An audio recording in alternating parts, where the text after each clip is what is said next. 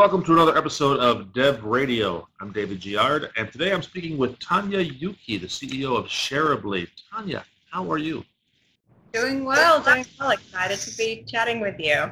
I'm excited as well. You are in New York City, I understand. Right now, that is absolutely correct. And you're catching a flight today to Chicago, which is where I am. I know, right? We should have scheduled this later. Maybe we still can. Tell me about Shareablee. What do you do?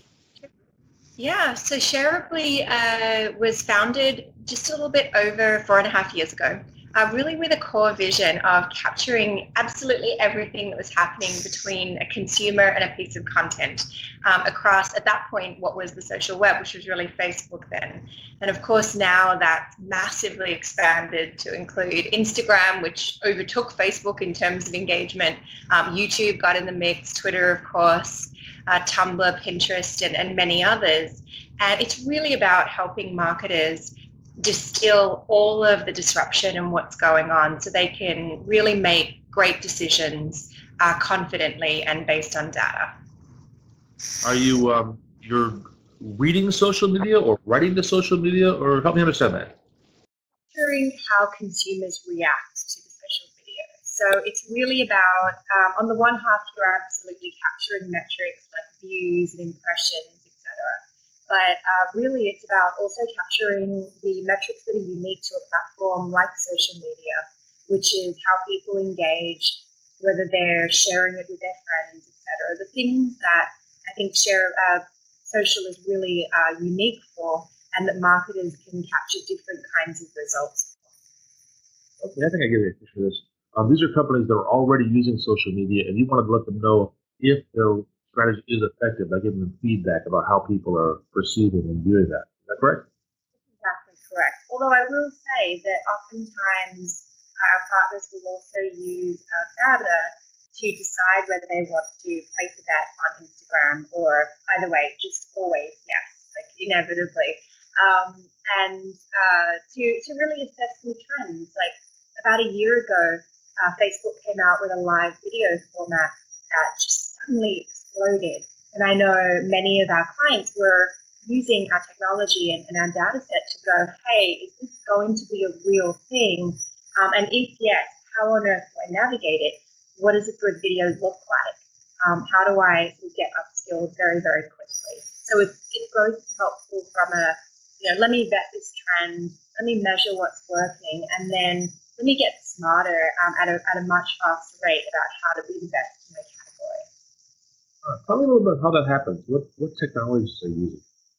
We assess all of the structural and topical elements inside of a piece of content. So we begin with this big global dictionary, which captures absolutely every piece of content across publishing, television, brands, products, celebrities, influencers, etc. And then we distill all of what happens around that content into key metrics. So one piece goes into a key metric set. And then the rest of the data really analyzes who the people are, what else they're doing, and specifically what type of content resonates with different segments of audiences, so that you're both getting smarter about the industry at large, but then also your prospects and your customers that you're talking to uniquely. It sounds like a machine learning problem. Is that right?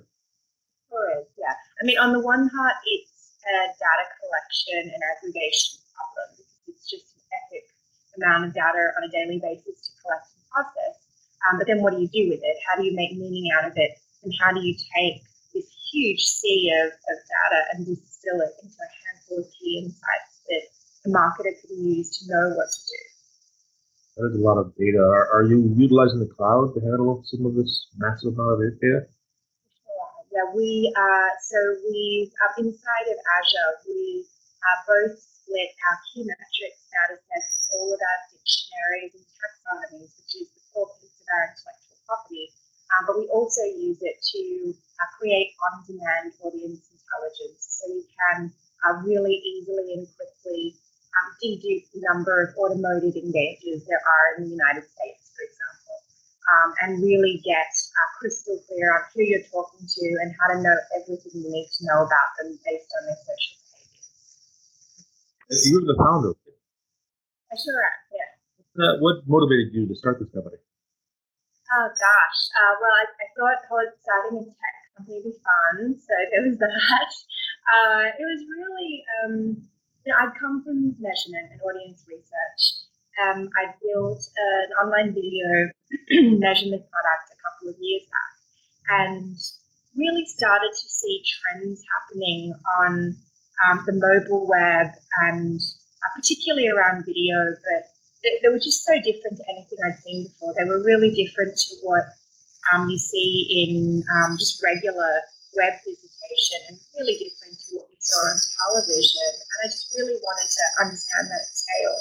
And I think secondly, what became really clear to me as I did more research early on was that the demands on content creation were getting so unreasonable and just so excessive that marketers or creators had to use data to keep on top of it. There just wasn't enough gut instinct and muscle memory to possibly power this new generation of content creation. And it got me really excited to find metrics and insights that might be more effective at helping springboard that process at scale. Well, it sounds like it's going well if you're still around 4.5 years later. Right? Yeah, no, it really has been. I mean, you learn so much as your company grows. And I'm sure if you talk to me a year from now, I'll be like, I have no idea what I was talking about. Everything's different. But it's really, at the one hand, there's that sort of cliche about, flying the plane while you're learning to build the plane, etc. But there's something unique about the space that Shareablee is in because the ordinary things about building a product, with all of that is hard, making sure you've got product market fit, making sure that you're taking care of your customers and putting them first, which is always super important. But at the same time, we're navigating and analyzing industries that are going through the most change. And I don't want to overstate it, but I think the most change that we've seen in our lifetimes. Like what's happening right now in the retail space, inside of consumer packaged goods, like where overnight an Instagram that can come up with a cookie recipe that, catapults to $30 million in sales. It's just unprecedented. And I think a lot of big advertisers and marketers really need to understand what to do. And, media companies as well are really changing.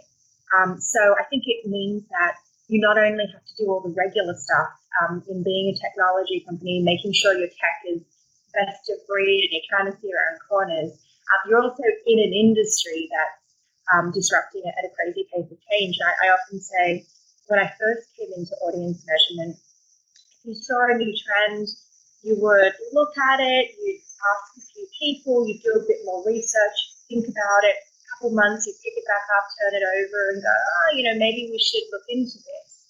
Now I'm like, oh my gosh, I was in a coffee shop and I think I heard someone say that there's a new format coming. Quick, how do we go out and research it quick? How do we build? Because the change happens that quickly, and really the companies that win are those that are going to be super aggressive about navigating that change and just understanding that you're going to have to place 10 bets, and 8 of them aren't going to pan out, but it's the 2 that you got right that are really going to make a difference for your industry and for your customer base. So it's sort of like a bit of a Hunger Games of content formats in a way, but it definitely keeps it interesting. Excellent. Are you working with Azure? Are you getting help from Microsoft at all? Oh, absolutely. Yeah, we are probably the most frequently used company for Microsoft's rapid support. As we definitely have a huge data collection system and we're using a complete cloud prior. So we've been working closely with the Microsoft team there. And in addition to that, we're also getting onboarded through AppSource and working with the broader Microsoft Enterprise sales team, having gone through the Big Data Accelerator program. So we're definitely very, very closely working with Microsoft right now and learning a lot and getting a lot of really great traction. Where can people find out more about Shareablee? Sure.